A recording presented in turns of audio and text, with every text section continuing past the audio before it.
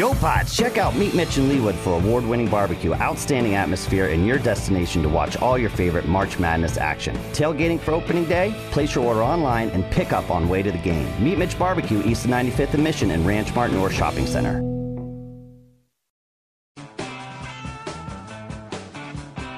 Welcome into our special March Madness show on Sports Radio 810 WHB and simulcasting on ESPN Wichita. I am your host, Jack Johnson, broadcasting live from the Power and Light District right next door to the T-Mobile Center, where later on tonight it'll be a 1-2 matchup between the Kansas Jayhawks and the Texas Longhorns meeting in the Big 12 Championship. It has been a wild and chaotic week. It's been a lot of fun. If you were at the games last night, I think it would almost hammer in the point that this tournament never needs to leave Kansas City. If you were at the KU-Iowa State game, you would understand how much this type of event means to both those fan bases. That was arguably one of the best environments T-Mobile Center's had in a couple of years. Whenever you have a Kansas-Iowa State matchup, you know it's going to be packed. You know it's going to be loud. It's going to be a rivalry type of atmosphere. And though KU and Iowa State, I think, lost it for a couple of years in the absence of the Fred Hoiberg days, it really felt like it was back last night. But Kansas wins by 13, moves on to the title game. And in the aftermath of that game, you had Texas and TCU in the nightcap, and it was the Longhorns squeaking past the TCU Horned Frogs in a rock fight. So it will be Kansas and Texas in round 3. Still a little bit quiet down here at the Power and Light District, but of course it only is 10 a.m. I'm sure it will get rocking here in a couple of hours with Kansas fans filling back in and probably some Iowa State fans that are still here to watch the championship game. I don't think many fan bases have left.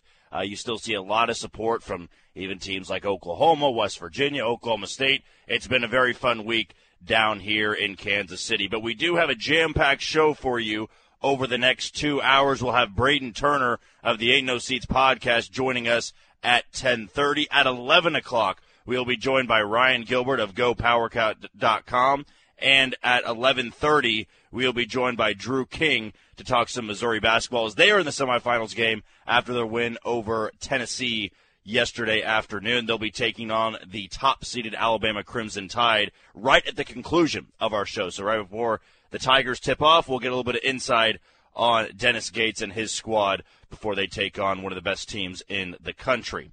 But to kick off our show, before we get into our guests and get more specific about KU, K-State, and Missouri, let's take a quick peek at the 68-team bracket that Joe Lunardi put out this morning. It updates every single day and see if we have any other different matchups where maybe the top teams, these local teams, are falling for March Madness. Right now, Lunardi has Kansas as the number 1 overall seed, and they would be playing in the Midwest region, of course, which will put them in Des Moines for rounds 1 and 2, the round of 64 and round of 32. And if they were to get past those 2 rounds, those 2 games, they would be playing in Kansas City for a chance to go to Houston in the Final Four. But right now, Lunardi has Kansas as the number 1 overall seed in the Midwest region. I would probably say win or lose tonight, Kansas is going to be the number 1 overall seed, and they would be in the Midwest region. I don't see why a loss to Texas would bump them any lower, and that's even if Houston wins their conference tournament, the American tournament. I think that's even if Alabama wins the SEC tournament. I don't think there's really a debate at this point. With Kansas and their 17 quad 1 wins, you don't want to be too biased, but it kind of feels like they have the resume at this point, and all they really had to do down here in Kansas City was get to the championship game. Now, you don't want to take your foot off the pedal here and play lax against a Texas team that humiliated you last weekend in Austin. I mean, if you get by with another win against Texas, then it's no debate. You don't have to leave anything up to chance at that point. You win tonight, you accomplish something that by the Vegas standards, by the betting odds, was harder to do than reach the Final Four. It was more difficult to win 3 games, 3 or 4 games in Kansas City for the Big 12 tournament, noted as the best conference in college basketball, than it would be to make the Final Four. And I think it's hard to argue against those odds, right? Because if you're Kansas and you're a number 1 seed, your first 2 matchups may be very favorable. And their first 2 matchups in Kansas City have been incredibly difficult. They've gotten an 8 or 9 seed matchup in West Virginia, and they've also gotten Iowa State, who's a 5 seed right now per Joe Lunardi. And then you get Texas tonight, who's projected to be a 2 seed. Now, Kansas wins tonight by the betting odds. That is more difficult to do than reaching the Final Four. So you don't want to take your foot off the pedal here if you're Kansas, because the last time you took your foot off the pedal, look what Texas did to you. They humiliated you. They kicked your ass. They ran you up and down the floor, and you're a team that loves to play in transition. It wasn't a well-played game really on both ends. It was just more sloppy on Kansas's end. So tonight you have a chance to wipe away those thoughts, let those wash away, and come out and get revenge on this Texas team. But it has been a great few days of college basketball down in Kansas City. TCU last night, after one of their more impressive performances of the season against Kansas State, and we'll talk about that a little bit with Ryan Gilbert of GoPowerCat.com. Then they come out last night, and they don't have their best performance shooting the ball from deep. That's how quickly things can change, and we've seen that this year all throughout the Big 12. Right? You'll have a team like Oklahoma beat somebody like Kansas State and Norman, and then they'll lose by 20-plus to West Virginia. There was no consistency, it felt like, at the bottom half of the conference, and that wasn't necessarily a bad thing. It wasn't like you had a consistently awful team in this conference, and that's why people are calling it. Dick Vitale called it the best conference he'd seen in the last 2 decades, because there wasn't a bottom team that everybody just beat up on. Oklahoma nearly beat Alabama by 30 in the Big 12 SEC Challenge. That's how good this conference is. You have a team like TCU, who was the 6th seed down here in Kansas City. They beat Kansas by 23 at Allen Fieldhouse. That's why Vegas looked at this tournament, and it was harder for somebody to win it outright, and somebody obviously has to win tonight. But the odds were always against that. Whoever was going to have to win this championship, whether it be Kansas or Texas, it was harder to do. Because top to bottom, this conference is so loaded. And I think it'll be very apparent to people that haven't watched Big 12 basketball in March Madness. There have been down years in the NCAA tournament where the Big 12 has really underperformed. When Shaka Smart was here at Texas, they didn't make it to the Sweet 16. They were getting bounced a lot early. You go back to the COVID year, I believe it was. Texas was bounced in the first round by Abilene Christian. I think this Texas team certainly has a chance to go deeper. I like Rodney Terry a lot. I think Rodney Terry certainly deserves some votes for Coach of the Year because of what he inherited and the situation that he was put in. Now, it's still a very incredibly talented team, and we've seen that all year long from the University of Texas. But from where they were at the beginning of the season, it was Chris Beard, no problems there. Then Chris Beard gets in trouble off the court. Rodney Terry has to step in and coach this team through the Big 12. That's why I think when you look at what Jerome Tang has done at Kansas State, it makes it that much more impressive because he took over a roster that returned 2 or 3 guys. Ishmael Massoud and Marquise Noel had to rebuild the entire roster, and K-State finished 3rd, a team that was projected to finish dead last. And when you saw how good the Big 12 was night in and night out, it made it that much more impressive that Kansas came away a winner. And Kansas had a chance to win this conference by 3 games. And we'll be talking with Braden Turner of the Ain't No Seats podcast coming up in about 20 minutes or so. We are broadcasting live down here at the Power and Light District. It is championship day later on tonight. It'll be the Kansas Jayhawks and the Texas Longhorns meeting inside the T-Mobile Center, which is about 200 yards from me. Power and Light was bumping last night. The atmosphere between KU and Iowa State was just phenomenal. I was actually a little bit concerned early on. I think it was with about 10 minutes to go before tip-off. There were still a lot of open seats. And I can't believe I doubted that because as soon as the starting lineups were announced, that place was packed, that place was loud. And if you've never had the chance to come down here to Kansas City and see the Big 12 tournament, I can't even put into words the turnout that Iowa State fans bring to Kansas City. During their pep rally yesterday, how early they were into the stands. It's impressive, man. And it's always been that way. Last year, Iowa State was middle of the pack in the Big 12, same turnout. Same exact turnout. TJ Otzelberger's done a hell of a job at Iowa State. You thought for a couple of years under Steve Prohm that maybe Iowa State was never going to get back to that level of where Fred Hoiberg was at. Man, TJ Otzelberger quickly wrote all of that off. They are a very dangerous team. If they're a 5 seed in the NCAA tournament, I don't think anybody wants to see them in the second round. Right now, per Joe Lunardi's recent bracketology, he's got Iowa State as the 5, VCU is the 12 playing in the first round in Orlando. They would be in Alabama's bracket, the South region, which would go through Louisville. And the 4 seed in that region would be Virginia. And we saw Iowa State last year take on Miami in the Sweet 16.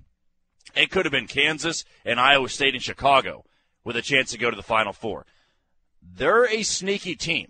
And I think last year, much more so. Now they have that credit. Now that they have that support a little bit, and they're not going to catch anybody by surprise, now they're just a damn good team. And they're a team I don't think many teams want to run into.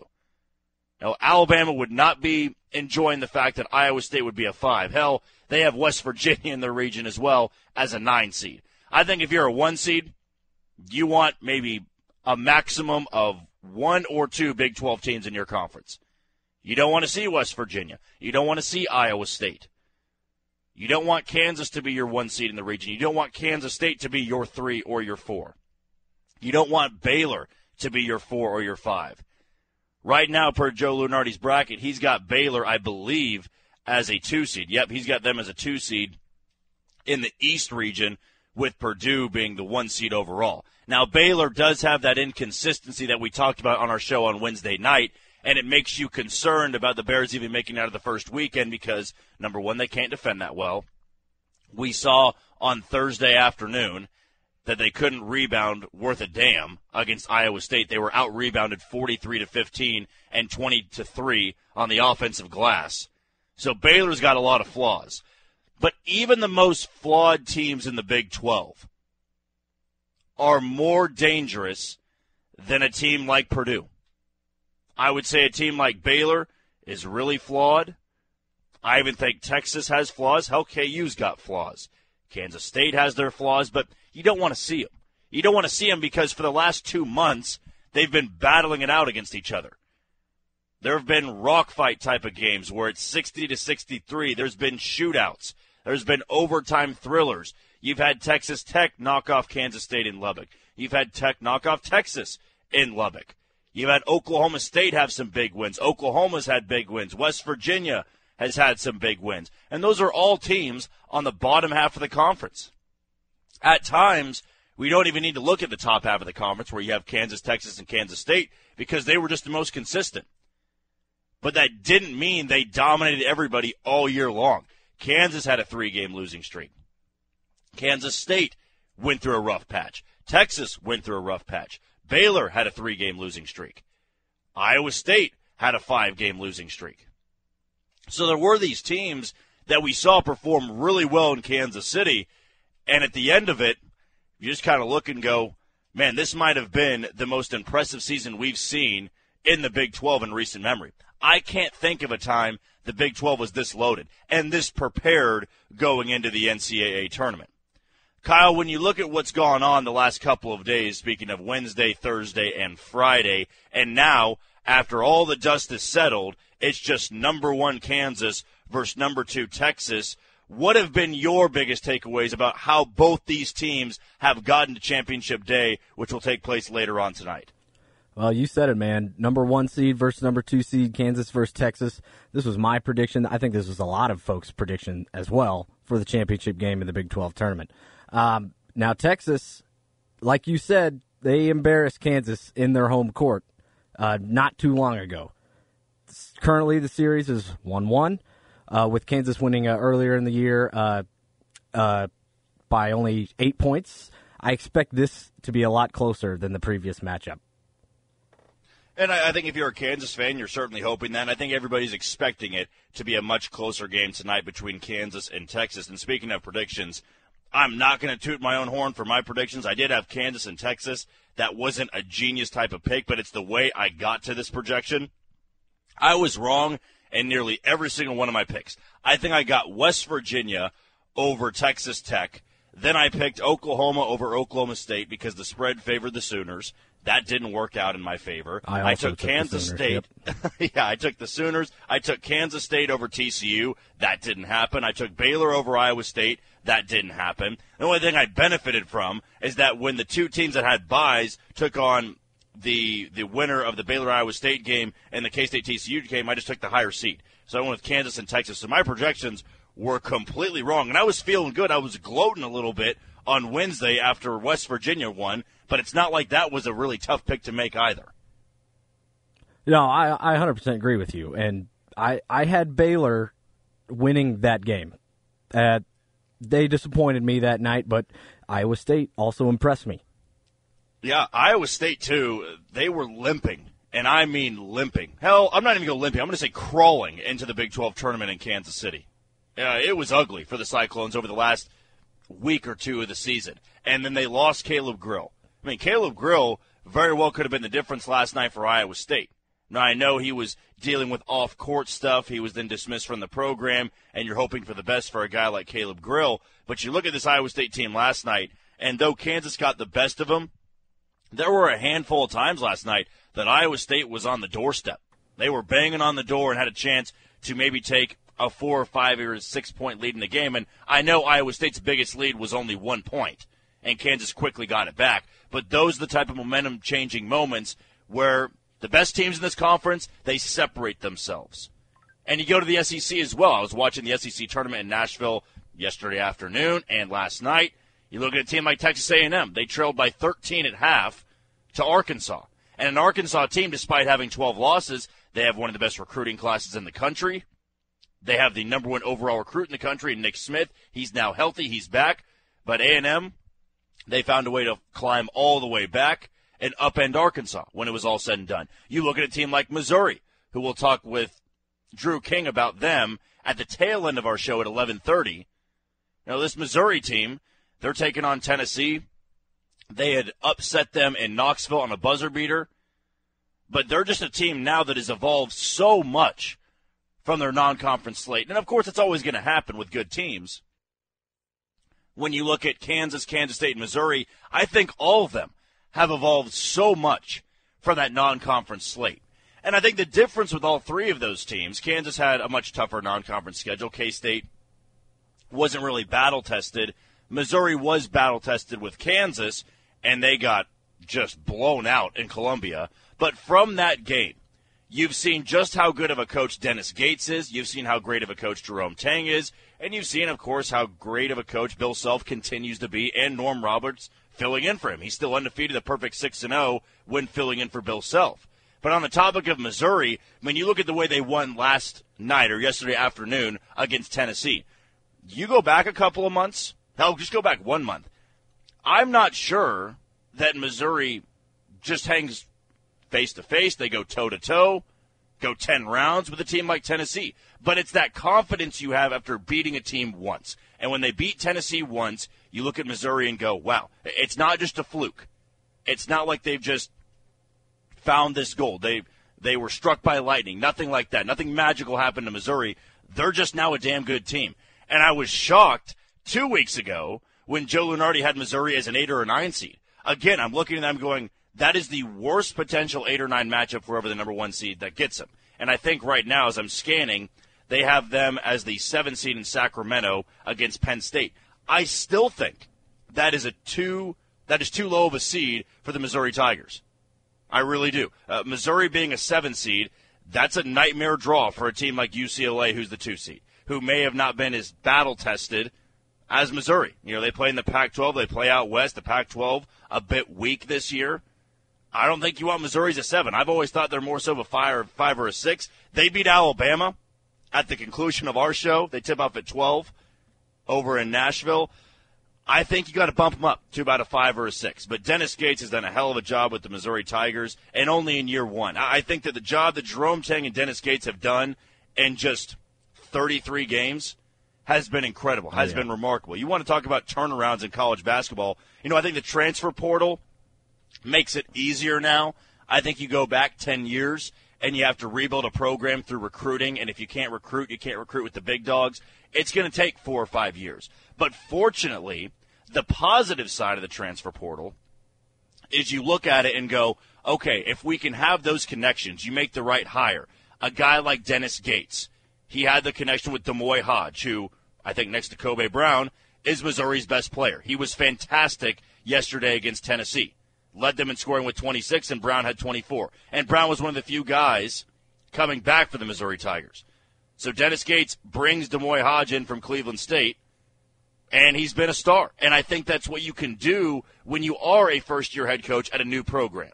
Or not a first-year head coach, we'll say his first year at the program. And Jerome Tang, all he really had to work with a starting player was Marquise Noel.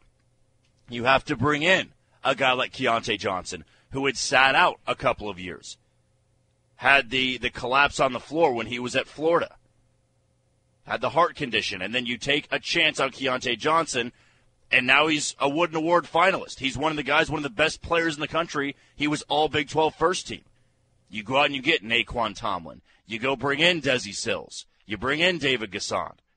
And when you go out through the transfer portal, you can kind of recreate your roster, and that is the positive side of the transfer portal. We, at times, only hear the negative sides of it, the negative connotations of the transfer portal, because guys are jumping around from school to school every single year. I think that is, to some programs, very frustrating. You think about a mid-major program, some guys will leave immediately. They come in there for a year or two, they get the publicity, they want to go play at a bigger school.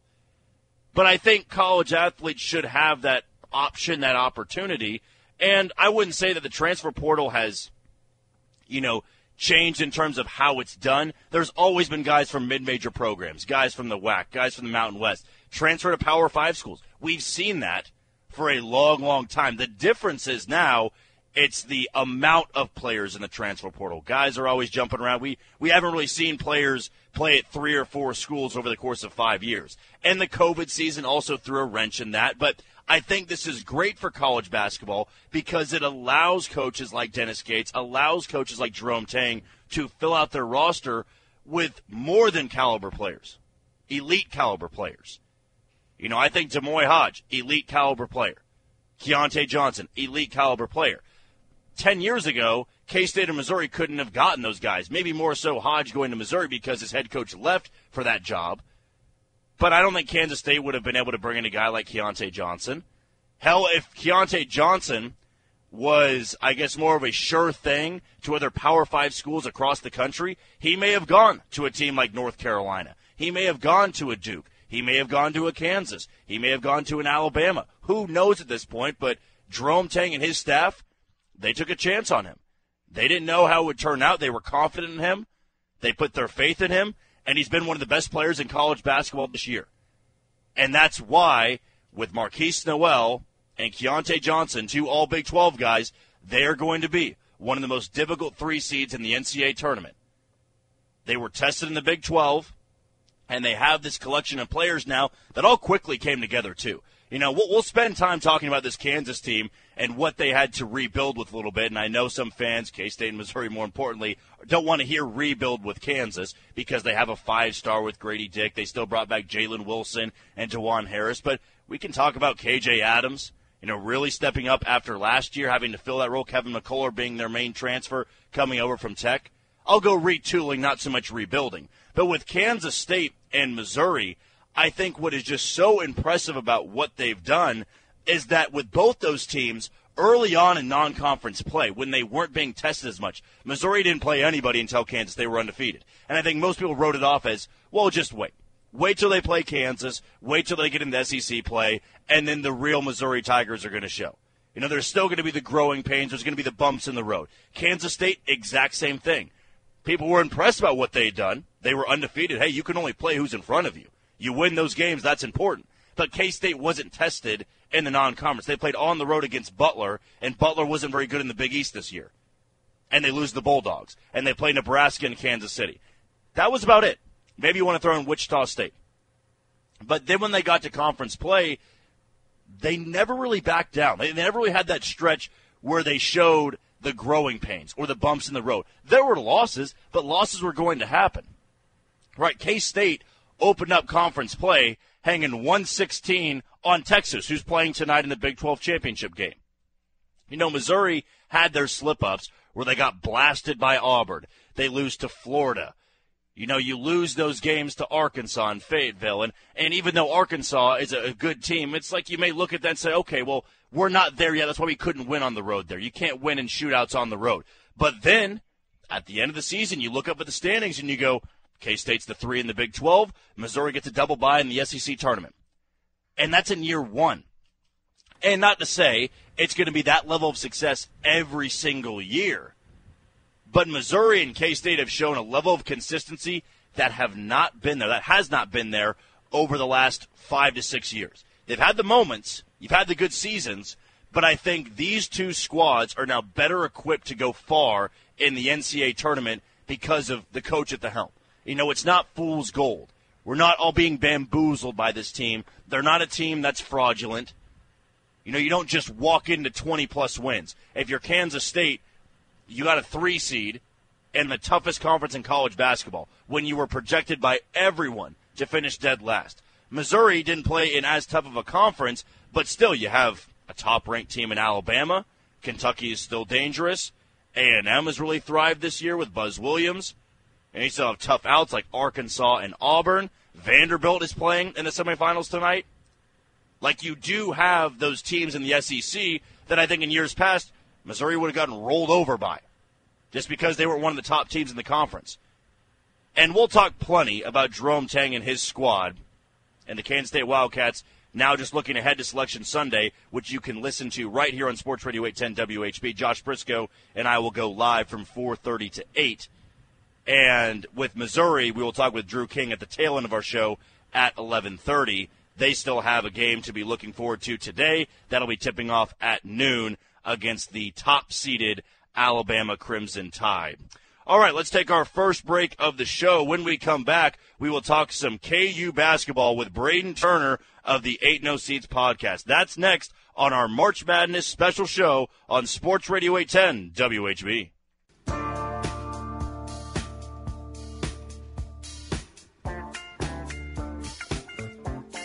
Welcome back into our special March Madness show on Sports Radio 810 WHB and on ESPN Wichita 92.3 FM. We are broadcasting live down here at the Power and Light District right next door to the T-Mobile Center where Kansas and Texas will battle it out for the Big 12 championship later on tonight. We go to the phone lines for the first time today talking some KU hoops with Braden Turner of the 8 No Seeds podcast. Braden, thanks for coming on the show this morning. I appreciate you having me on, as always. Now, Braden, I think last night was a perfect example when looking at KU and Iowa State that this tournament, this event, should never leave Kansas City. Is that the right thing to say after seeing the turnout between both those fan bases?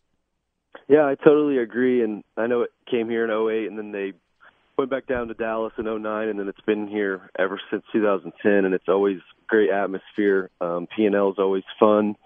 Always a ton of Iowa State fans, as we saw this weekend. I think it's impressive how many fans they bring.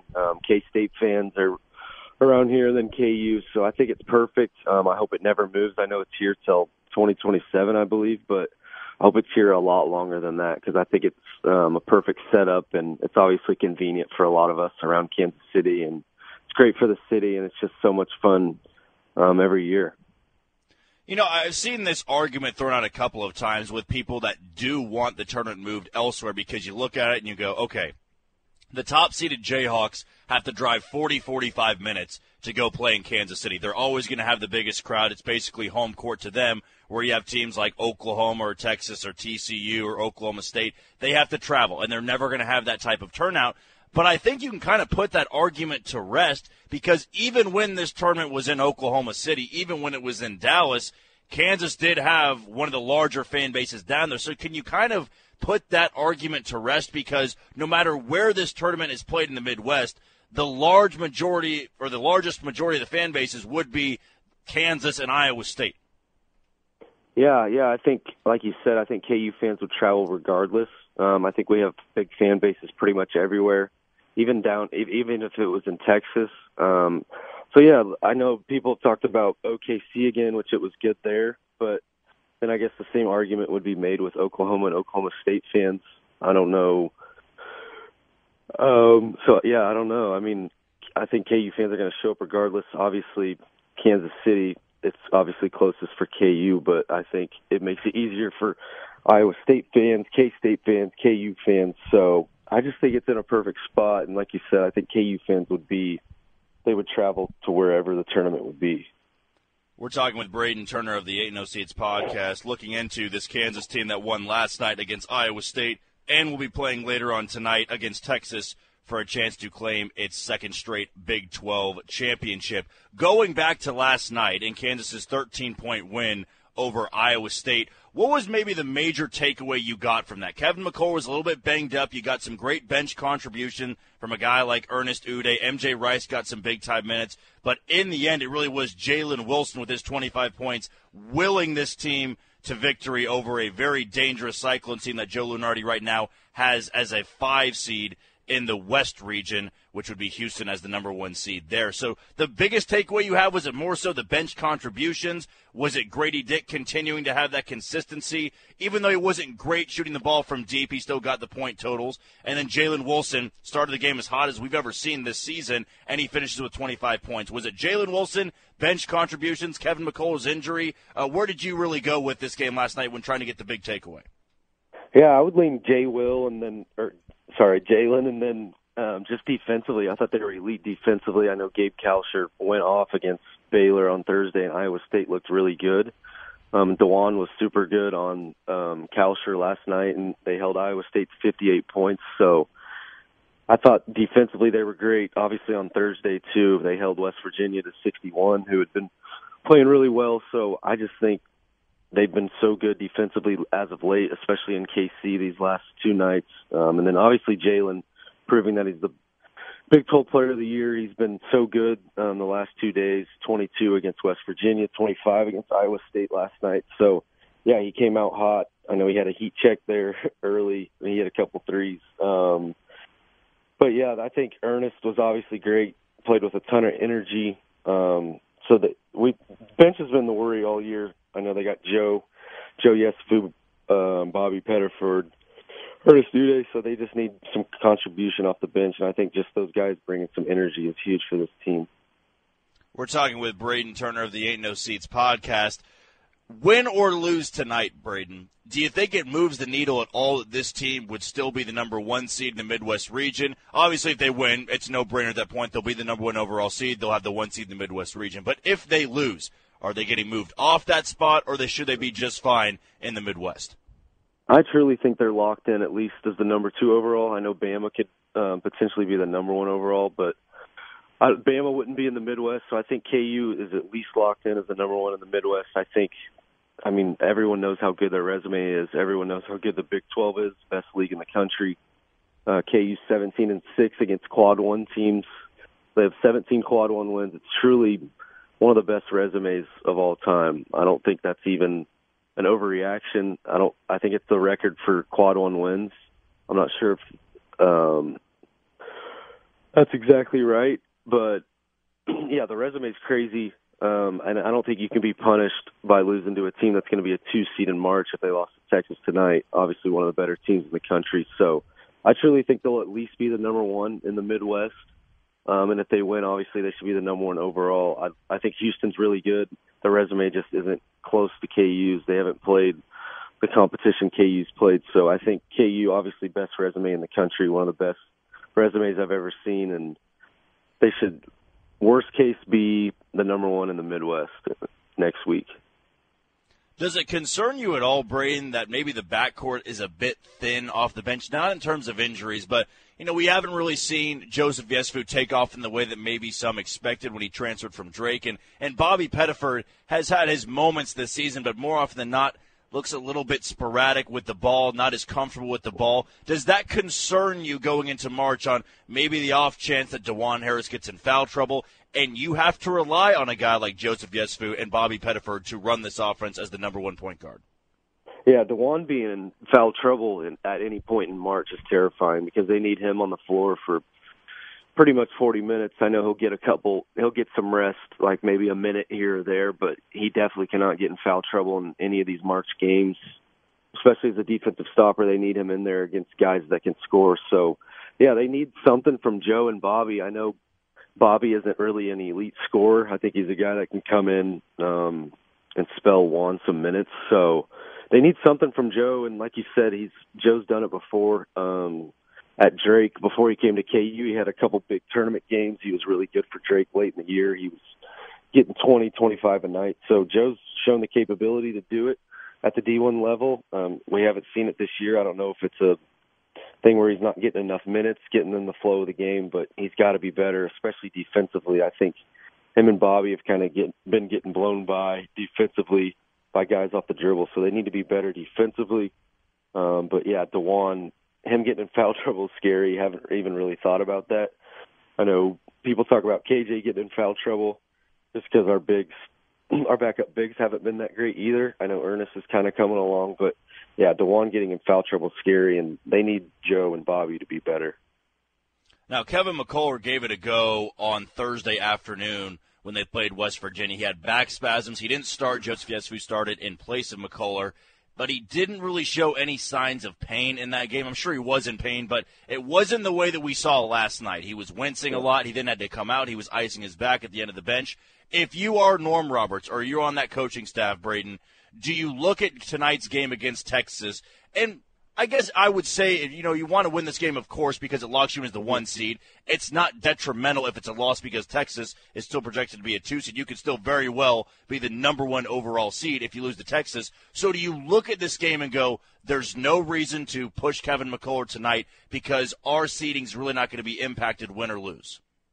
Yeah, there's no reason at all for him to play. And it wasn't looking like he was going to play Thursday, and like you said, it didn't look as bad as last night. It looked like he was moving around. He was kind of stiff on Thursday, but he still looked fine. And then last night, obviously, he didn't play pretty much the entire second half. I don't think he should have played this weekend, but obviously those coaches know more than me.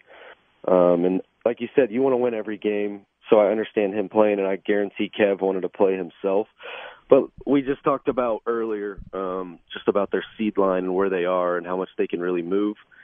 If they lose this game, I really don't think they would move down. I don't think Houston would pass them. I don't think they can do enough in the American tournament to pass them. So I don't see why Kevin would play.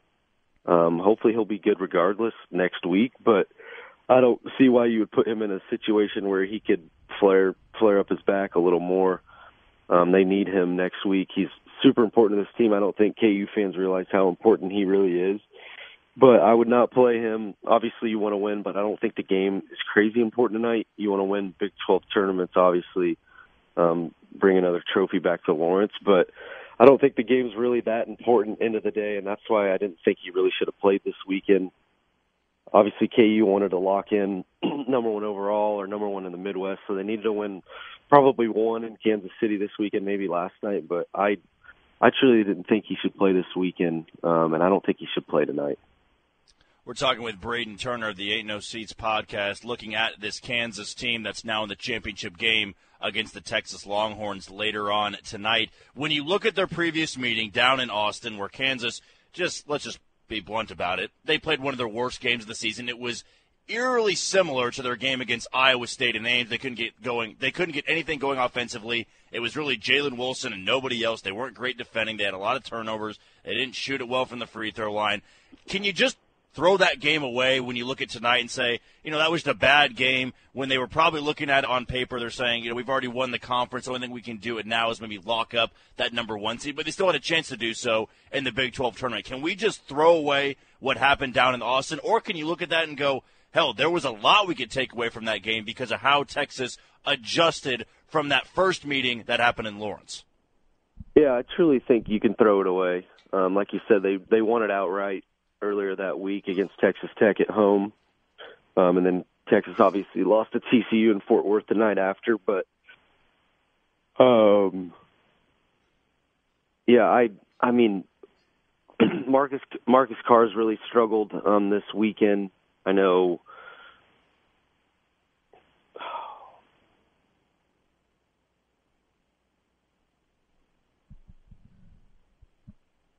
Braden, we still got you on the line? Yeah, sorry. I know the only thing in Austin was they could have won it by 3 games. They could have won the league by 3 games, but I don't think the game truly mattered too much. Like you said, they won it outright. So there really wasn't too much to play for. It was ugly, like you said. They couldn't score. DeJuan didn't play very well. So I think you can definitely throw it away. Like you said, just the game didn't mean too much. So I think tonight it'll be a battle.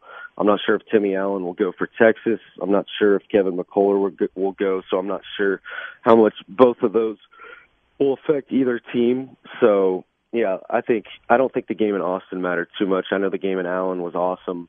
I'm interested to see how Marcus Carr plays. I think DeJuan will obviously be guarding him. He's really struggled the last 2 nights shooting it from the floor. So I think it's an interesting matchup, the 1 and 2 seeds in the Big 12, and 2 teams that can obviously go deep in the tournament next week. Kansas and Texas tipping off later tonight at 5 p.m. Kansas is opened as a 2.5-point favorite. The over-under at 142.5. You can listen to that game right here on Sports Radio 810 WHB. Well, Braden, thanks so much for taking the time this morning to come on and talk some KU hoops, and we'll talk to you next time. Thank you, man. There he goes. That's Braden Turner of the 8 No Seeds podcast, one of our main sources of everything KU hoops and KU football on our show on Wednesday night from 7 to 10 that we have at Hollywood Casino. We're actually broadcasting here on Wednesday night, and if you've listened to that, you know we have Joel Penfield on sometimes to talk some college sports, but Braden and our next guy, Ryan Gilbert, have been some of our main sources of college basketball this season. So Kansas and Texas, as we just mentioned, tipping off tonight at 5 p.m. The Hawks have opened as a 2.5-point favorite. And I think the most interesting thing about this matchup, I think both sides, they have injuries to their starting lineups. I don't think we will see Kevin McCullough play tonight. I'm starting to lean toward the idea that Timmy Allen is not going to be playing for Texas. I don't think it makes much sense for Texas to go with a guy like Timmy Allen because, like we just said with Kansas, I think win or lose, not sure Texas is really moving the needle on being a 1 seed. I think they're pretty much locked in as a 2 seed, and a loss isn't going to bump them down, of course, and not a loss to a team like Kansas, who right now is projected to be the number 1 overall seed. But should be a very thrilling matchup between the Longhorns and Jayhawks tonight. I do think you can throw away that matchup in Austin. I'm sure Texas fans will say, well, you can throw away that matchup that happened up in Lawrence, so you can go back and forth with that type of argument. But at the end of the day, I think you are going to see a much more comparable game to the first one that happened in Lawrence as opposed to the one that happened in Austin. When you have something on the line like this, and I know that Kansas should still feel pretty comfortable about their seeding projection in the NCAA tournament, but I think they want to erase all doubt for tomorrow that they will be the number 1 overall seed in the NCAA tournament. I don't think they want to have to go into tomorrow waiting there for Selection Sunday and thinking, man, after that loss to Texas, can we get in as the number 1 overall seed? Are we going to be able to play in the Midwest region? Now, I think it's probably a 70 to 75% chance that Kansas does play in the Midwest region, but it'll be 100% if they win tonight against this Texas team. And I did watch all of that game last night between Texas and TCU. I thought Texas did a lot of great things, and they're doing it without Timmy Allen, one of their best stretch fours, and they have 2 of the greatest 1-2 guard punches in college basketball, and Tyrese Hunter and Marcus Carr. But as Braden pointed out, Marcus Carr has struggled this weekend.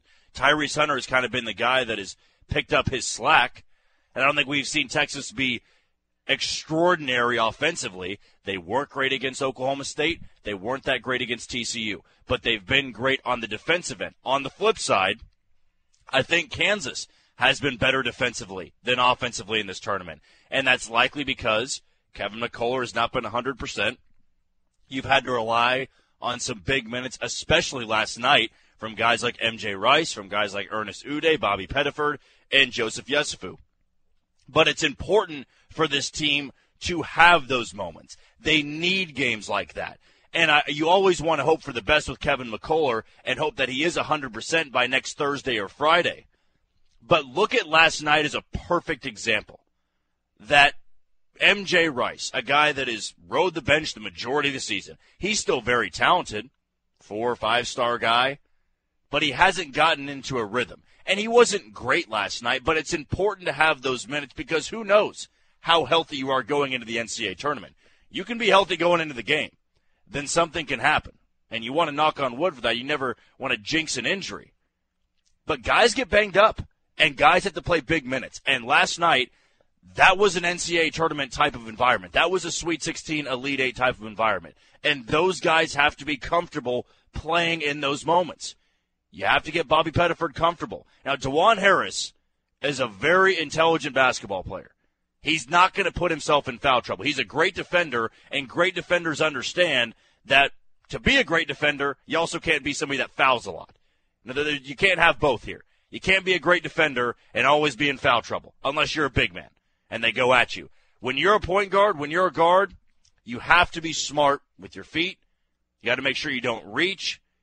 You're not gambling too much. And DeJuan Harris does it in the perfect amount because he understands he has to be on the floor for this team to go far in March.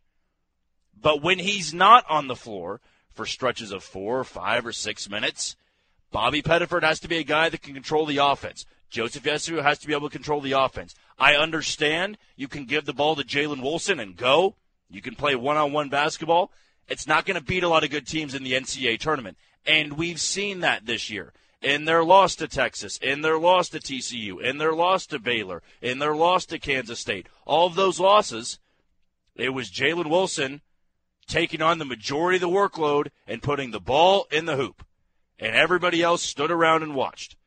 And then we've seen Kansas at their best. Their game against Missouri in Columbia. Their game against Indiana at home. Their game against Texas earlier this year in Lawrence. Their game against Kansas State in Lawrence. Their game against West Virginia in Morgantown.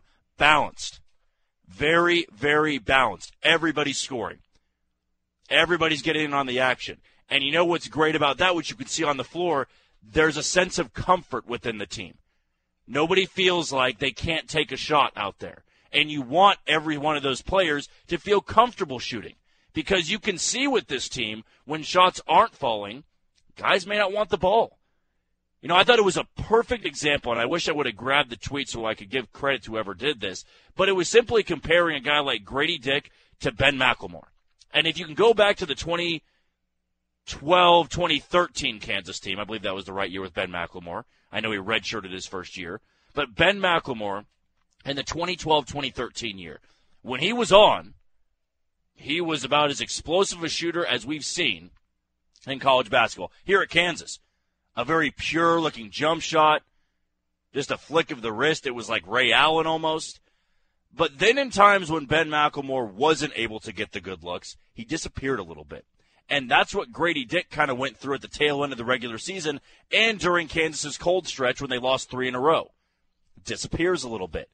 But when he is scoring, changes the offense. When KJ Adams is playing the way that he did in the non-conference against Indiana, against Missouri, it's a totally different team. When he can catch the ball 10, 15 feet from the goal and take his man to the basket, that's the difference from this team being a first-round exit and a team that can get back to the Final Four and maybe even a national championship game.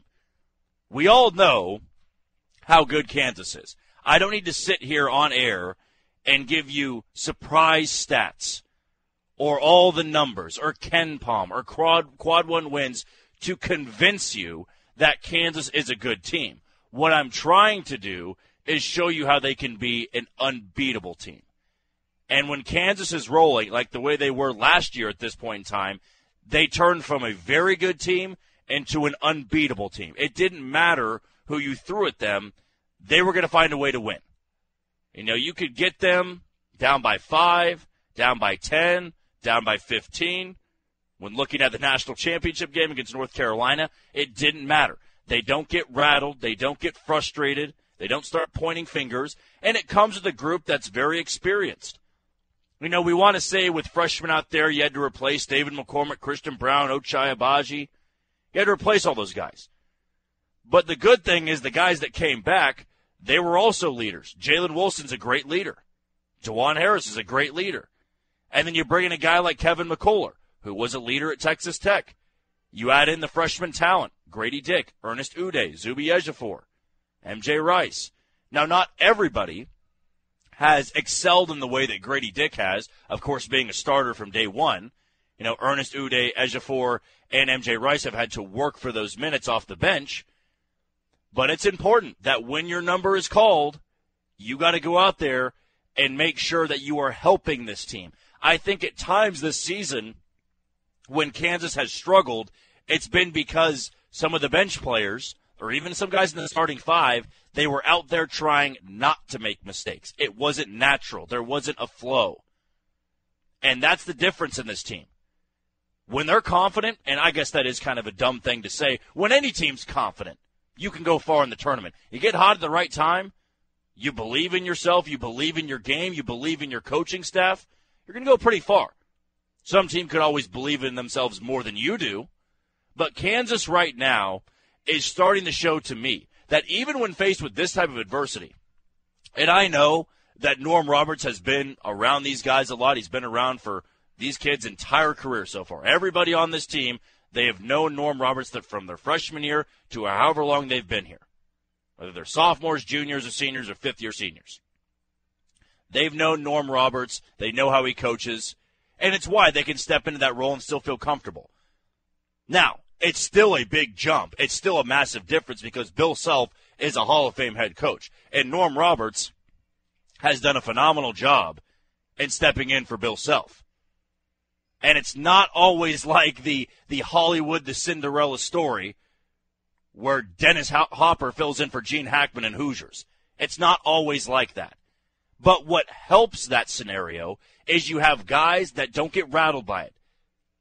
They're faced with that adversity and go, okay, we could sit here, we could feel sorry for ourselves, we could be scared, we could be nervous, we could look at this tournament and go, well, it's not that important now, let's just wait till the NCAA tournament. These guys have been more motivated. I've been more impressed with this Kansas team in the last 2 days than I have in the last month. And they've had some pretty damn big wins in the last month. But you look at what they've done against West Virginia and Iowa State, two teams that are easily in the NCAA tournament, and they're not 12 seeds. You have an 8 or 9 seed in West Virginia, you have a 5 seed in Iowa State. And they've comfortably won both games. They've had guys step up. Jalen Wilson's been great. Jalen Wilson had one of his best games, I think, last night. In a hostile environment, and I would say that hostile both ways. Kansas had their support. Iowa State had their support. But some guys can crumble in those moments. Not this team, because this team's also played on the biggest stage, or a couple of the guys have. You know, even a guy like KJ Adams. He didn't have a lot of minutes last year, but he still found ways to get on the floor because he was so great defensively. And from a statistical standpoint, more so than just going on and preaching about the leadership of this group, how they value the basketball, statistically, they've been a very good defense. And it's because they're athletic, they're quick, they're physical, and you have 3 of the top defenders in college basketball. Kevin McCullough when healthy, DeJuan Harris, and KJ Adams. Last night, and I thought it was brilliant to do this because Iowa State has those stretch fours. They have big men, but they have guards that can pull it at any time. Gabe Callister was a guy that if he catches it 30 feet from the goal, he'll find a little bit of breathing room, and he'll fire that thing off. But they were able to switch because KJ Adams is about the same size as Jalen Wilson. You basically have 5 guards out there. And that can be a difficult matchup, and I think it's even more difficult because KJ Adams isn't built like a guard. He's built like a tight end. So he can still bang down low with a 6'10", 6'11" center. But he also can switch out top and hang with a guard. That's what makes this team scary. And I hate to open up some wounds here or show the scars, but I think everybody is very familiar with that game against Villanova in the 2018 Final Four, when Villanova couldn't miss from deep. You want to know what Villanova took advantage of? It was that they couldn't switch. Udoka Azubuike couldn't guard the stretch four.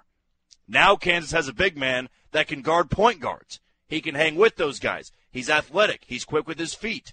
He's not clumsy. And it's been even more impressive that then you have a guy like Ernest Udeh, who last night we saw KJ Adams and Ernest Udeh on the floor at the same time.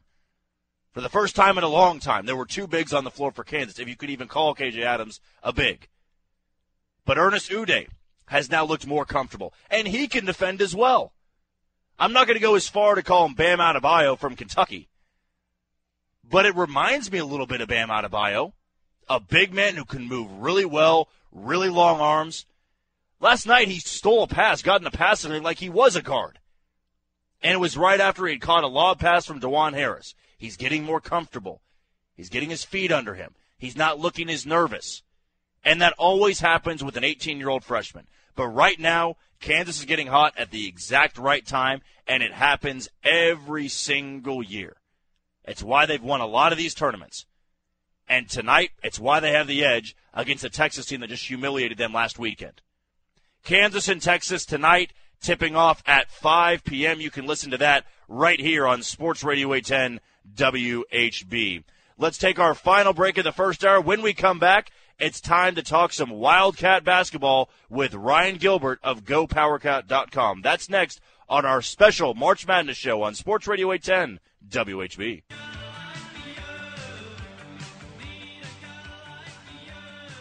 We are broadcasting live down at the Power and Light District right next door to the T-Mobile Center where Kansas and Texas will battle it out for a Big 12 championship later on tonight at 5 p.m. You are listening to Sports Radio 810 WHB, and this is our special March Madness show. I'm your host, Jack Johnson. Kyle Collier back in the studio, and we'll go to the phone lines now for the second time today, and we'll talk some K-State basketball with Ryan Gilbert of GoPowerCat.com. Ryan, thanks for coming on the show this morning. Yeah, Jack, thank you for having me.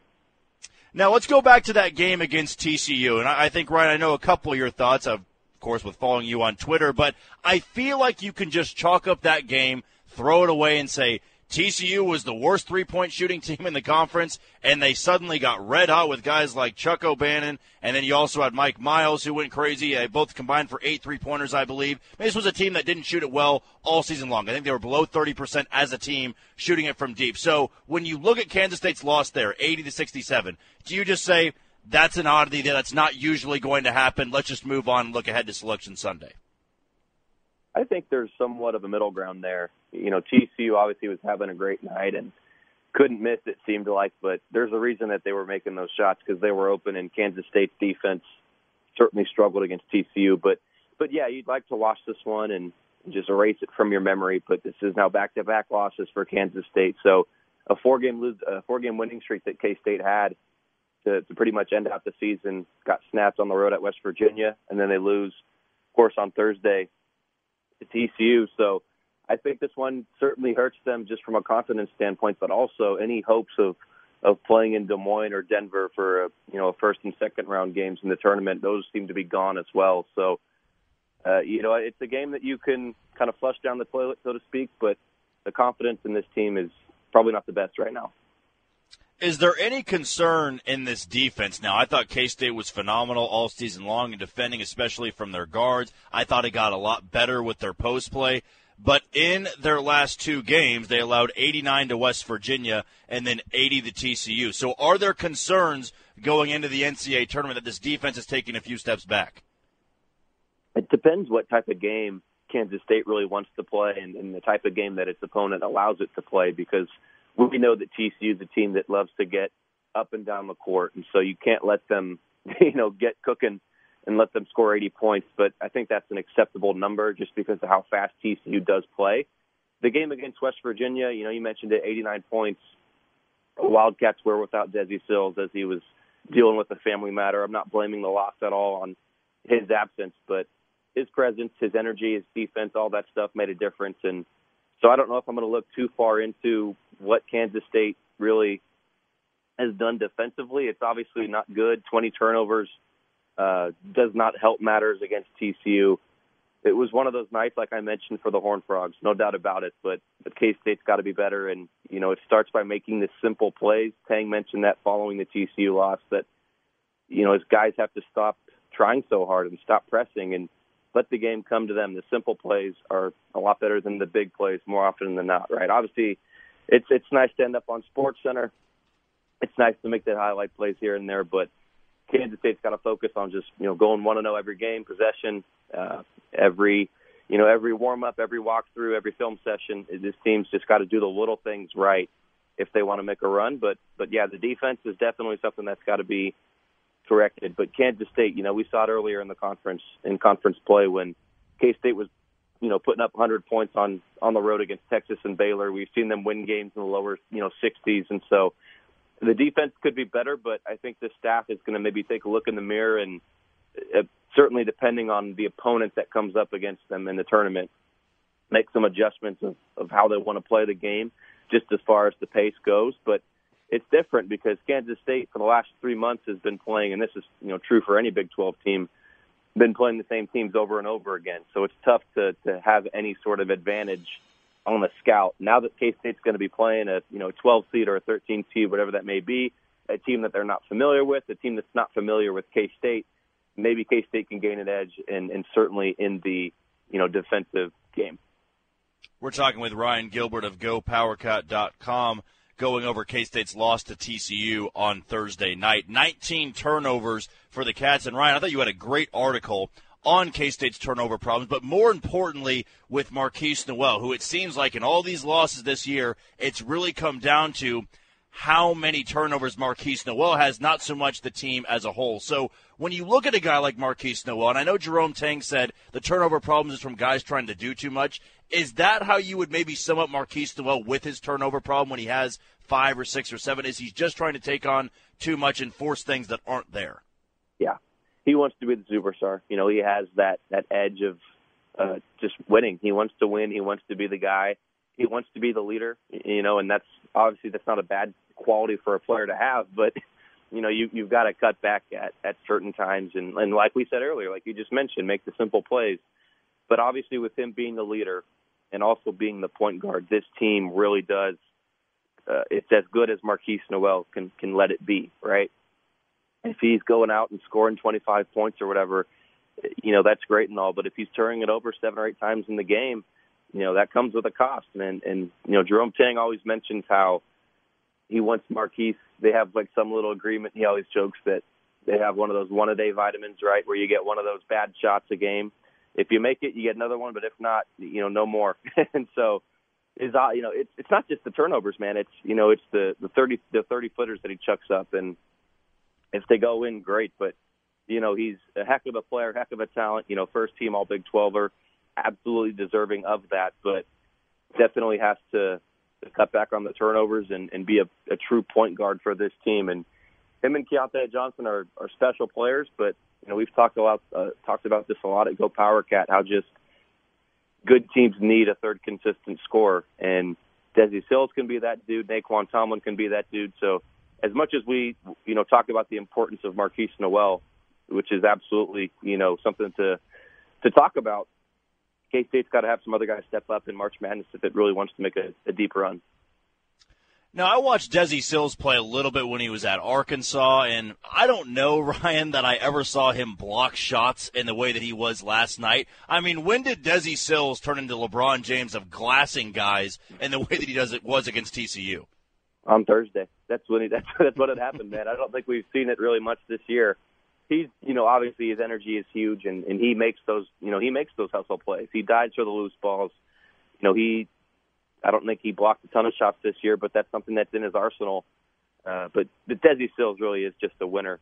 Tang always talks about that, how everywhere he's been, he's won. In high school, he's won a couple of state championships. And it's funny, Tang mentioned this was a couple weeks ago against Oklahoma State on the road. Desi Sills was getting ready to check in, and he was going to replace Cam Carter. Cam Carter hits a three-pointer, and Desi Sills immediately just gets up and runs back to the bench because he knew that Carter had the hot hand, and he's a team player. So that kind of just tells you how he's important to this team, and he doesn't care. He always mentions that if he scores 0 points, as long as he does things to let K-State win a game. And so I think Sills certainly can be the X factor, and his energy it just goes without saying. You look at that West Virginia game, and maybe that's why he was able to block so many shots, Jack. He had fresh legs after missing a game and had some rest, but who knows? But he's got to be blocking shots. He's got to be hitting shots. He's got to be, doing everything for Kansas State in March Madness. There's no other way to put it. K-State needs him to step up. We're talking with Ryan Gilbert of GoPowerCat.com. Now, looking ahead to the NCAA tournament, I heard you brought up a little bit of where they may be playing. I know for a little bit it was Des Moines if they were to be a 2 or a 3 seed. But what's your pulse now? Are they going to be a 3 seed? Are they going to be a 4? Or are they going to dip as low as a 5? Sounds like these last couple of losses have really hurt any of those chances to play close to home. And I guess the only one maybe good thing is you get away from some of that noise playing near home, but I don't think K-State's going to get a lot of purple wherever it ends up. I think it's probably Orlando or Albany is what it sounds like, and obviously that depends on what, bracketology you do look at. But, yeah, these last two losses I think really did hurt Kansas State, and I don't think that the rest of the 2 and 3 seed, 4 seed line helped K-State at all, right? Like those teams were winning, and K-State's obviously struggled these last two games, absolutely, but they've kind of got pushed back just because other teams around them have done well. So I think they're getting shipped off afar, and obviously anything can happen. It's it is March, and that holds true for the selection committee. But yeah, I'm not getting my hopes up if I'm a K-State fan for this team to be within driving distance for the first few rounds. I wonder if you will. I'm curious if you actually will do another article similar to this, because before the Big 12 tournament, you had the most important players for this team, what they could get away with, what they couldn't get away with. I want to touch on a guy like Cam Carter, who has been in this starting five all season long. He hasn't been the headliner, but of course it's tough to do when you have two all Big 12 guys in Keontae Johnson and Marquise Noel. But can he be a little bit of an X factor going into the NCAA tournament because he's been quiet for so long? He's shown that he can, but it's not at all something that you want to rely upon. He's out there for his defense. And, we talked about it just a couple moments ago, Jack. Like, K-State's defense has been struggling, right? 89 points and then 80 points against TCU. They need good defenders out there. And guys like Ish Massoud, sharpshooters that can be three-point specialists, Tyke Green, like the defense just isn't there for some of these guys. And that's why we see so much of Cam Carter. I know some people are frustrated with his lack of output on the offensive end, and that's absolutely understandable. But you got to remember, he's there for the defense. He's the glue guy. He's the anchor of the team. He's pretty consistent. I think he struggled in TCU with some turnovers and stuff, but by and large, he's just there for his defense. And to answer your question, no, I don't think that he really can be the X factor. If he gives you 10, 12 points, I think you're happy with that, absolutely. But, Tyke Green Desi Sills and Naquan Tallman are the two guys that I really do think are the X factors. And I'd have to go back. I think the road game at Iowa State, Cam Carter came out and scored like 10 points before the first media timeout. So he's capable, sure. I'm not going to say he can't do that, especially against a 13 seed or something like that. But he doesn't get in foul trouble. He doesn't commit a lot of turnovers, and he makes the little plays. He's a very good defender, and so I think that he's kind of accepted what his role is for this team right now. Jerome Tang said that Naquan Tallman really was going to be the guy that you can see have a surge in play in the postseason, speaking of the Big 12 tournament and the NCAA tournament. Where do you stand now on that statement by Jerome Tang, Ryan? Are you satisfied with how Naquan Tallman has played? I know it was only one game, but I believe he said it even before the West Virginia game. Are you satisfied with the way Tallman's played? Are you waiting for more? Where are you kind of right now on the fence and looking at a guy like Naquan Tallman and his production for this team offensively? If he's on the court, he really can be the X factor, like Tang said. Absolutely, he can be that guy, but he's got to stay on the court. He picked up 2 fouls, I think 7 or 8 minutes into that game against TCU when he rode the bench. I think he played 5 minutes for that entire first half against the Horned Frogs. Like this, it's an ongoing issue.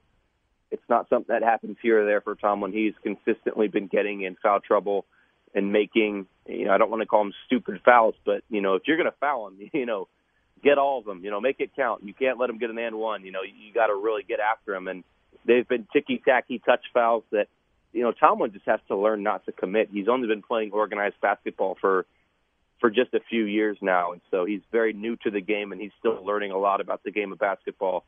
So if he's on the court, yes, we saw it in the non-conference where it 100% looked like Tomlin was that third consistent guy.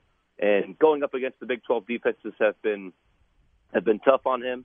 Haven't made anything easier, without a doubt. But he's shown that he has a pretty high ceiling for Kansas State, but he's really an important player when he's on the court. But when he's not on the court, he doesn't give you anything. And so he's got to stay out of foul trouble. And it's a lot easier said than done. Like, I would not count on Naquan Tallman playing more than 25 minutes any game from here on out, just because the foul issues have been such a concern. They've been ongoing, and and it's been hard to correct for this staff. So he can be the X factor, but he's got to be on the court.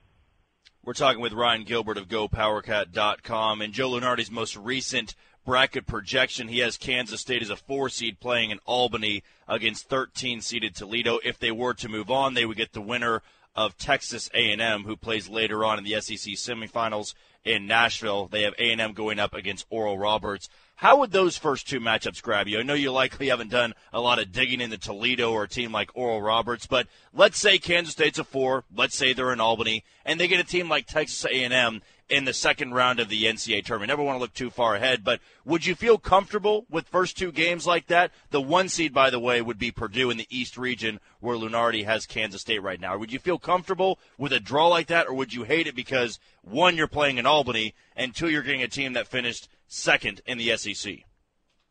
Yeah, I would take the placing with a grain of salt in the SEC, and we're going to find out here in March Madness how good the Big 12 really is, right? And we say this all the time. I don't want, one single game for a team to define like how good or bad they were and how good or bad their conference were, just of how they perform on the national stage. But I mean, the Big 12's tough, and A&M, I don't want to knock them at all, but playing in the SEC, it's just different. There are off games that you can have in the SEC. You can't have those in the Big 12, and so I think K-State has a chance to get out of that first weekend with that draw against Toledo and A&M if it were to happen. But, man, playing up against Purdue, like that is probably the one team that you do not want to go up against if you're Kansas State, just because of their size, physicality, all that stuff inside in the paint. That's when it's Kansas State's one spot where they don't have the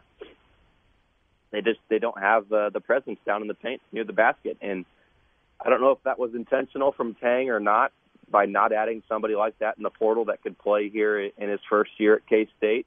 But if they go up against a team like Purdue, it's going to be tough for Kansas State. But, you can always have a hot night in March Madness and pull off the upsets. Kansas State, that'd be a very similar game to what they had against Kentucky in the Elite Eight run they had in 2018, where I think that the tallest player for Kansas State, like my boss always says, was, I think, probably shorter than I can't remember how the saying goes, but everyone on Kentucky's team was just taller than Kansas State, right? So you can get away with that with the hot shooting nights, but, Kansas State, it's going to be two things. One, the matchup that the opponent faces, the issues that the opponent can face, right? And then 2, it's really just not knowing the opponent, right? That can be a good thing.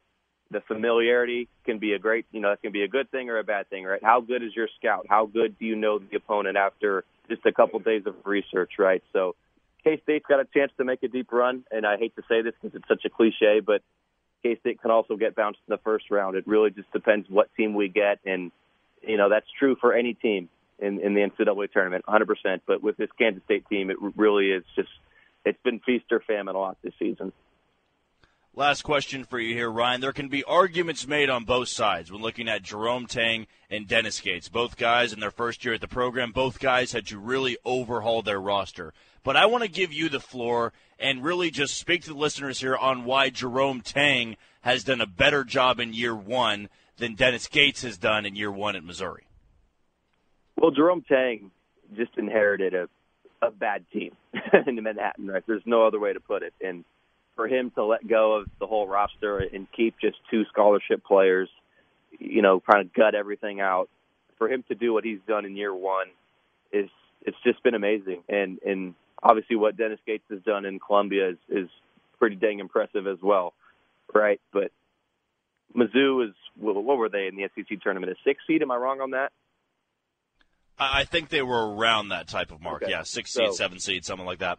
That would be a big argument point for me, for Kansas State to finish 3rd in the nation's toughest conference, and for, like I mentioned earlier with the SEC, to be a 6th seed in there. Dennis Gates did a great job in the portal as well, but for Jerome Tang to do what he did in year 1 has just been outstanding, and that would be the argument for Tang to have any sort of nod over Gates. And, when Tang took over, he said that he came to Manhattan to elevate, not just to rebuild. He's proven that in year 1. Obviously, there's been some valleys in there, but he's proven that the future of K-State basketball is very bright. His staff is amazing from top to bottom, and 3 4-star signees coming up in the next recruiting class. what he's done this year has been phenomenal, but the future of K-State basketball was what everyone in Manhattan's been getting behind.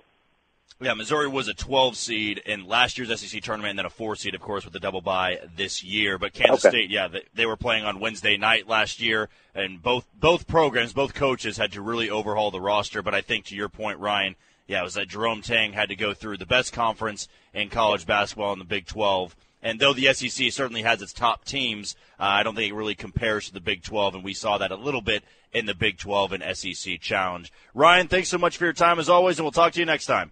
Yep, be good, Jack. Have fun tonight, okay? Will do. That's Ryan Gilbert of GoPowerCat.com. He gives us all of our K-State news, and we have him on a lot on our Wednesday night show, The Night Shift, on Sports Radio 810 WHB. I'm going to ask that same question to Drew coming up here in about 10 minutes or so, because Missouri last year was a 12 seed, and this year they're the 4 seed, and there's going to be arguments made on both sides, right? I wanted to give Ryan the chance to sort of speak his piece on as to why Jerome Tang's done a better job, because it's the Big 12, because they were top 5 at one point, they had more quad 1 wins, because both coaches had to overhaul that roster.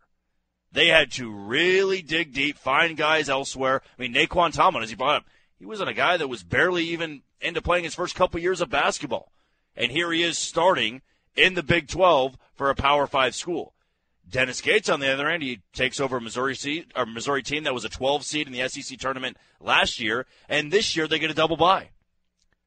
And I'm sure Drew will have a lot to say about that coming up here in about 10 minutes or so. But before we get to our interview with Drew, we are going to have a little segment dedicated to an interview that Nate Bukaty had of the Border Patrol. So we're going to take a quick break. When we come back, we will have that interview that was done by Nate Bukaty. That's next on our special March Madness show on Sports Radio 810 WHB.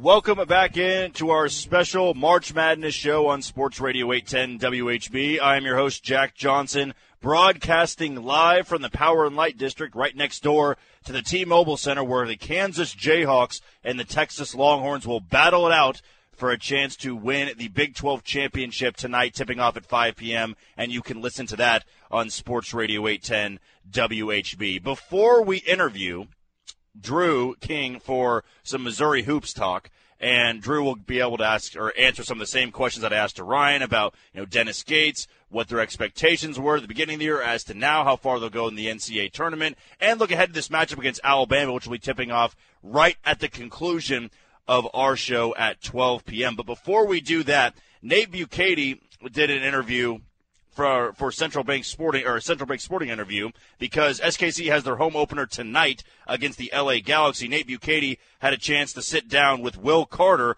from Central Bank about some new things happening between them and Sporting Kansas City. So without further ado, here is Nate's interview.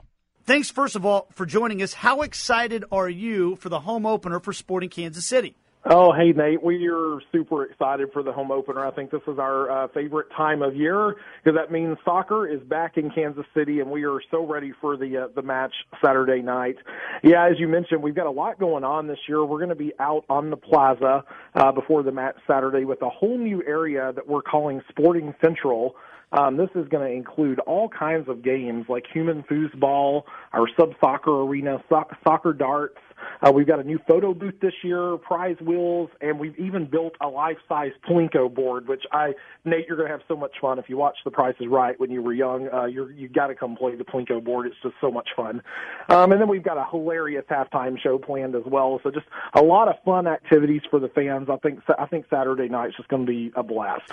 Okay, so yeah, the Plinko board has me excited right there, because I'm yes, absolutely Price is Right kind of guy, but I'm intrigued by the human foosball. What is your human foosball game like? Are you very skilled in this area, Will? I don't know how skilled I am, but I know the fans are very skilled at it. And last year we had human foosball out there, and I know people played it well into the first half of the match, and we almost had to kick people out.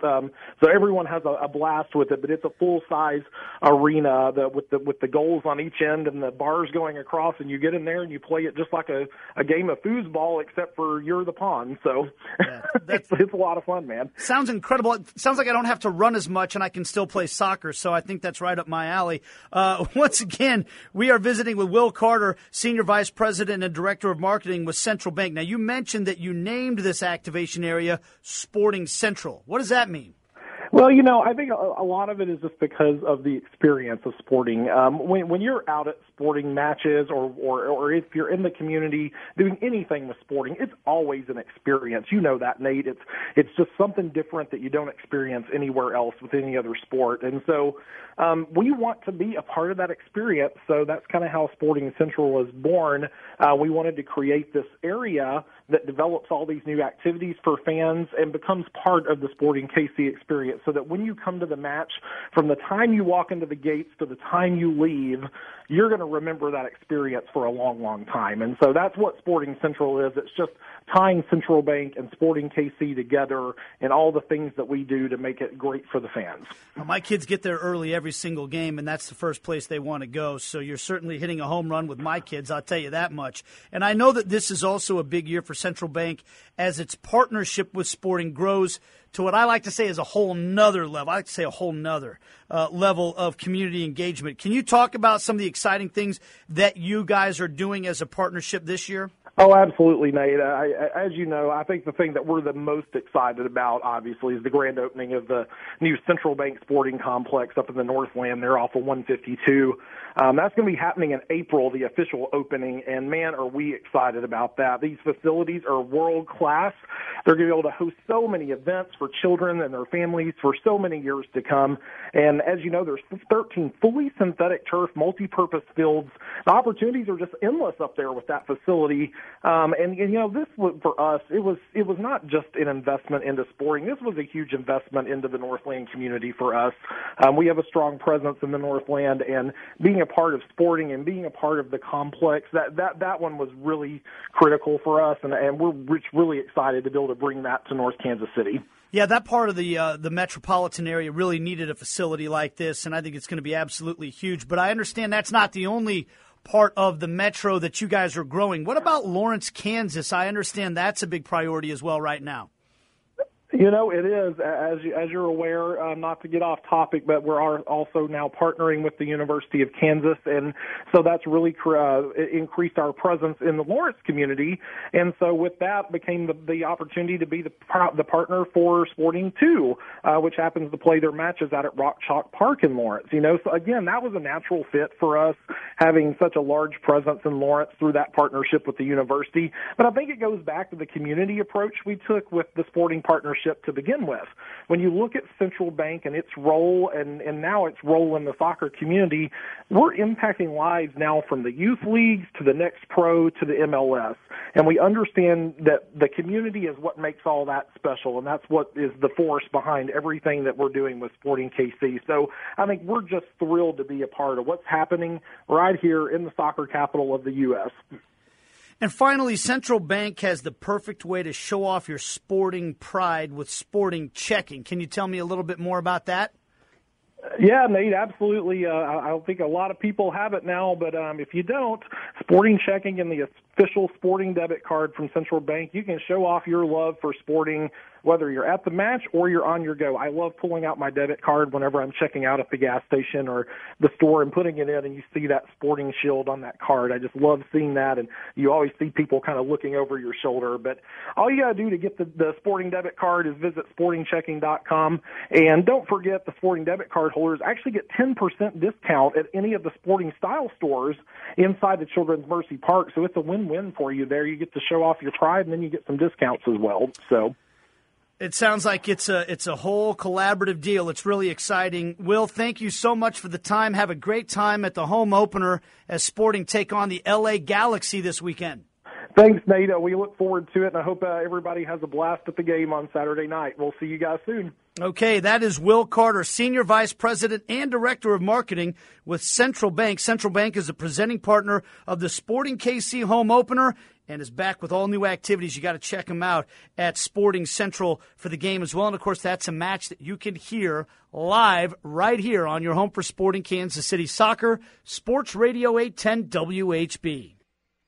That was our very own Nate Bukaty from the Border Patrol chatting with Will Carter from Central Bank ahead of Sporting KC's home opener against the LA Galaxy. We'll take a quick break. When we come back, we'll jump right into some college basketball, and we'll be joined by Drew King of PowerMizzou.com as we'll look ahead to the Tigers and their matchup against the Alabama Crimson Tide at noon. So that's coming up here in about 30 minutes. And we'll look ahead to the NCAA tournament and where the Tigers may end up. That's next on our special March Madness show on Sports Radio 810 WHB.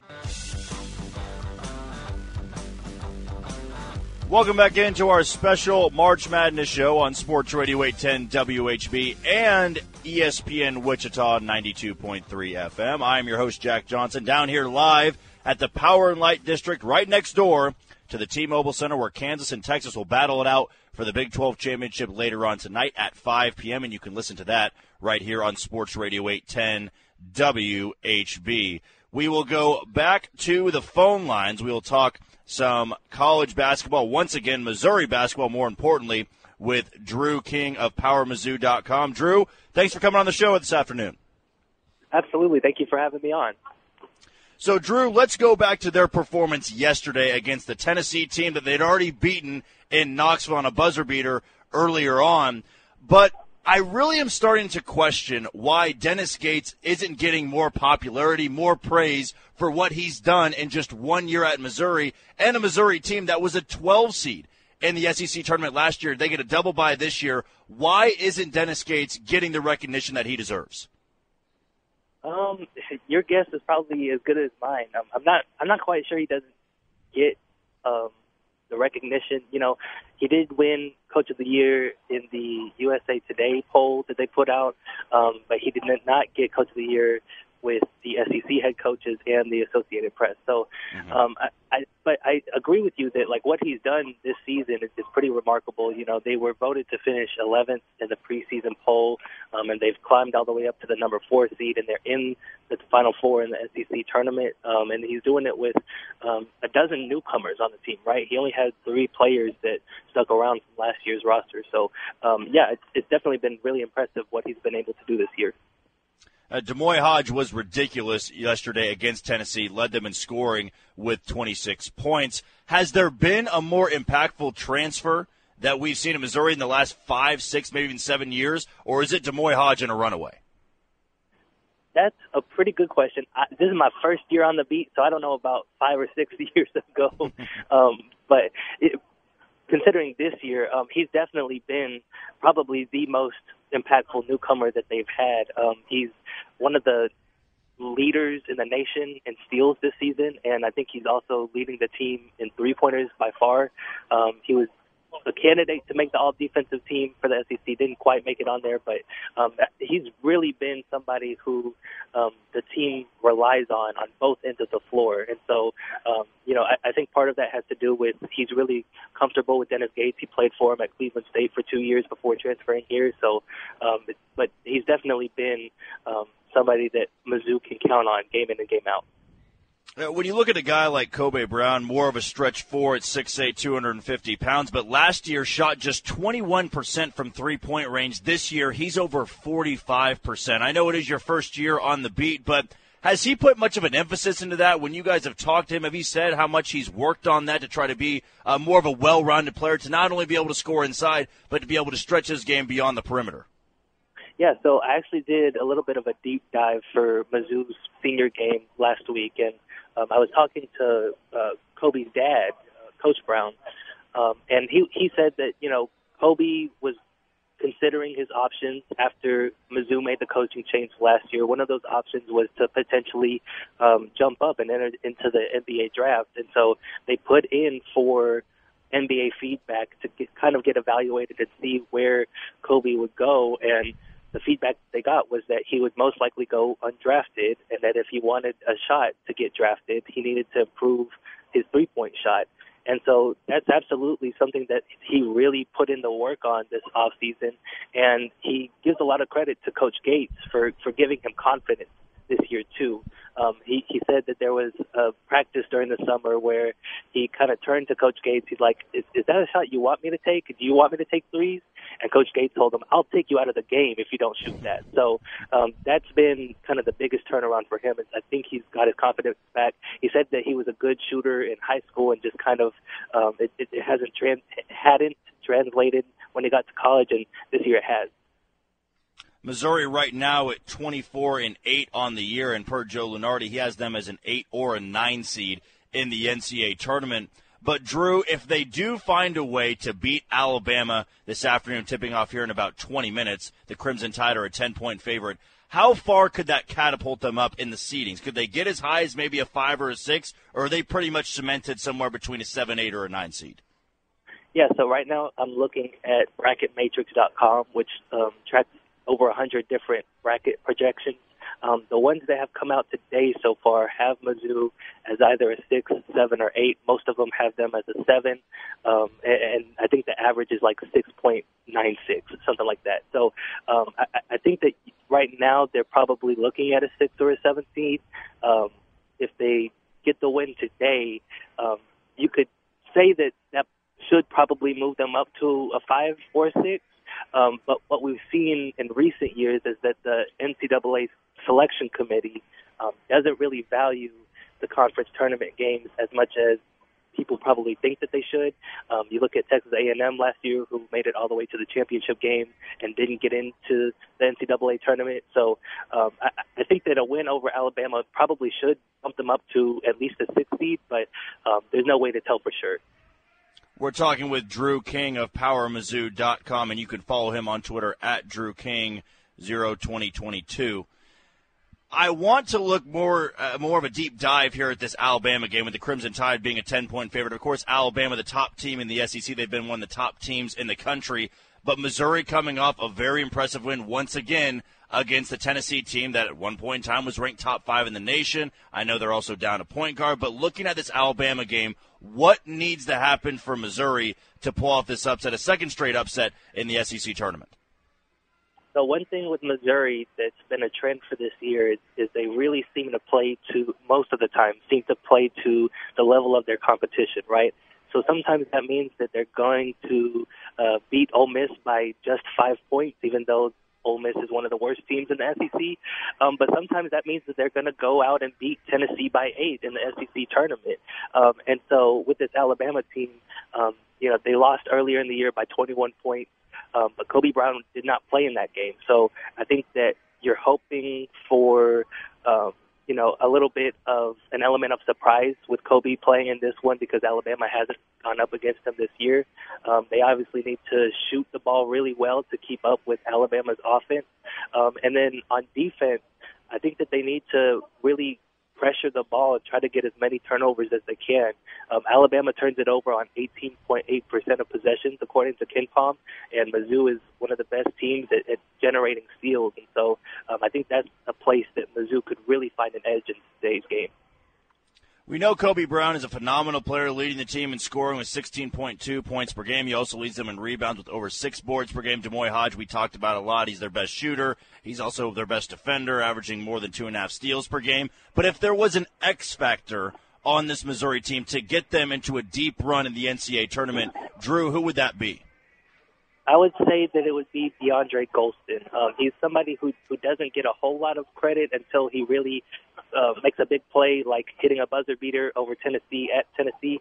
But he's a guy who really is kind of the third option on offense and brings a different game than everybody else on the roster. So he's only averaging 32% from outside, but he's a guy who can break a defender down off of the dribble and get to the rim and either finish there or kick it out for an open three.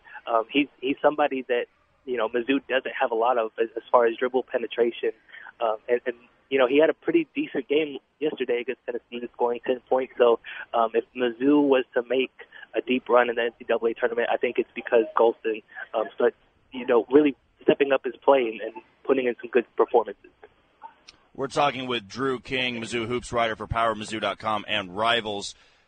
We just talked about what maybe needs to happen for this team to make a deep run in March. And, of course, it really comes down to matchups in the NCAA tournament. Missouri's not a big team. They're a quick team. They want to go out and transition.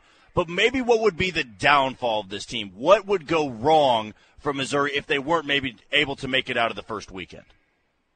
So Mizzou is a pretty good three-point shooting team. They make about 36% of their threes on the season, but they're really hot and cold, right? So, like, their first game against Tennessee, they shot 53%, which nobody does that against Tennessee. Tennessee's the number one three-point shooting defense in the country. But other times, the shots don't fall, right? I think they were 3 for 28 the last time they played Alabama. And so that's something that could definitely happen in one of these games in March is you see Mizzou just have a cold night. They see the shots don't fall, and they lose a little bit of confidence. And typically when that happens, the defense isn't good enough to make up for it. And so that's kind of what you're looking for with Mizzou. And then on top of that, you know, they're one of the weaker defensive rebounding teams in the country. Most teams out-rebound them and get a lot of second-chance points against them, which is why Mizzou has to generate as many turnovers as they do to get some of those possessions back. So those would be the two things I would look out for if Mizzou ends up getting eliminated early sometime in March. Last couple questions for you here, Drew. Per Joe Lunardi's most recent bracket projection, he has Missouri as a 7 seed playing in Sacramento in the West region against 10-seeded Penn State out of the Big Ten. The second-round matchup, the round of 32 matchup, would likely be against a 2-seeded UCLA team. Would you be satisfied with a 7 seed for Missouri and being on that side of the bracket, the 1 seed being Houston, the 2 being UCLA, or are you really holding out for hope that Missouri can get maybe in that 5 or 6 seed range? I think that for Missouri, you know, most people had them on the 8-9 line for the longest time, and so I think the main goal going into this tournament was to get off of that line. So by taking that win over Tennessee, I would say, you know, mission accomplished for them. So I think that a 5 or 6 seed would definitely help the team, but I think they'd be feeling pretty all right with the 7 seed. And I did this with my last guest, Ryan Gilbert of GoPowerCut.com, when comparing Jerome Tang and Dennis Gates. And I gave him the floor and I said, make a case as to why Jerome Tang has done a better job in year 1 than Dennis Gates. And I'm going to ask the exact same question for you, Drew. Give me a case as to why Dennis Gates has done a better job in year 1 at Missouri than Jerome Tang has at Kansas State. I think it's just that Dennis started out with less, right? You had Kobe Brown coming back, and he was an all-SEC second-team guy, but he wasn't a super-duper star, right? He was averaging about 12 points a game, and now he's averaging 16. And so I think Dennis Gates gets a lot of credit for kind of his progression. And then the other thing with Dennis is, like, he didn't really miss with any of the transfers that he brought in. And I feel like every single guy that he added has been a pretty big contribution to this team's success this year.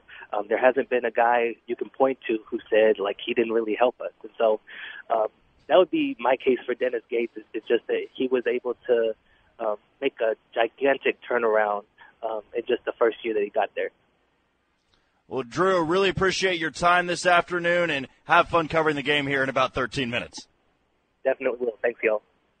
There he goes. That's Drew King, Mizzou Hoops writer for PowerMizzou.com and on Rivals. We'll take our final break of the show. When we come back, we will just take one last look at that entire 68-team bracket projection that Joe Lunardi put out. It was updated this morning. We'll give you where all the local teams are headed and where those matchups are, because we only have one more time to do this, because tomorrow we will have Selection Sunday, and you can listen to Sports Radio 810 WHB as Josh Briscoe and I will have that breakdown from 4:30 to 8. But let's take a quick break. When we come back, that full look at Joe Lunardi's bracketology on Sports Radio 810 WHB.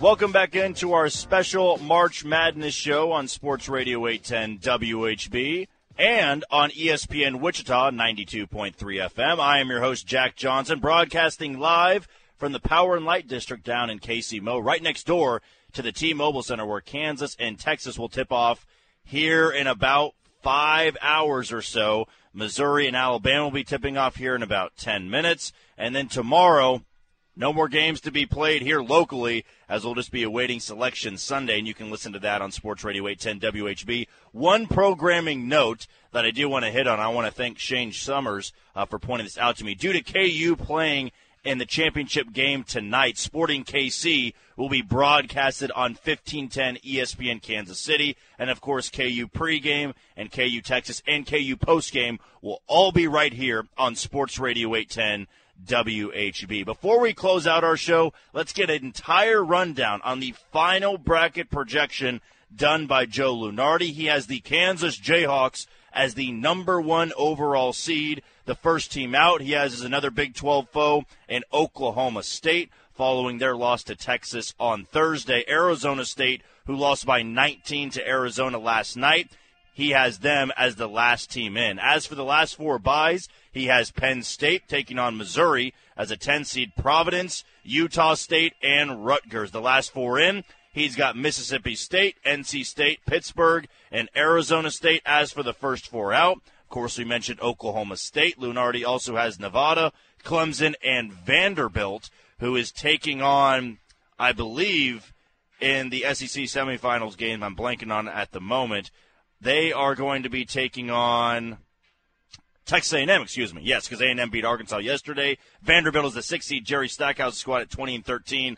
Likely need to win to get into the NCAA tournament, because right now Lunardi has them as one of the first 4 out. As for the next 4 out, Lunardi has Wisconsin, North Carolina, who lost to Virginia a couple days back, Oregon, and Michigan. North Carolina would be the first preseason number 1 in the 68-team bracket to miss the NCAA tournament, the 64-68 team bracket, because, of course, the mid-70s NC State Wolfpack were the only other to do so, preseason number 1 team that did not make it to the NCAA tournament. As for the Dayton play-in games, Lunardi has Pittsburgh and Arizona State battling it out as 11 seeds. As for the 16-seed matchups, he's got Southeast Missouri State and Farley Dickinson. The other 16-seed matchups, Texas A&M, Corpus Christi, and Howard. And the other 11-seed matchups, he's got Mississippi State and NC State. As for the Midwest region, he, of course, has Kansas and Des Moines taking on Grambling State as a 16 seed. The 8-9 matchup would be Iowa and Auburn. The 5-12 projection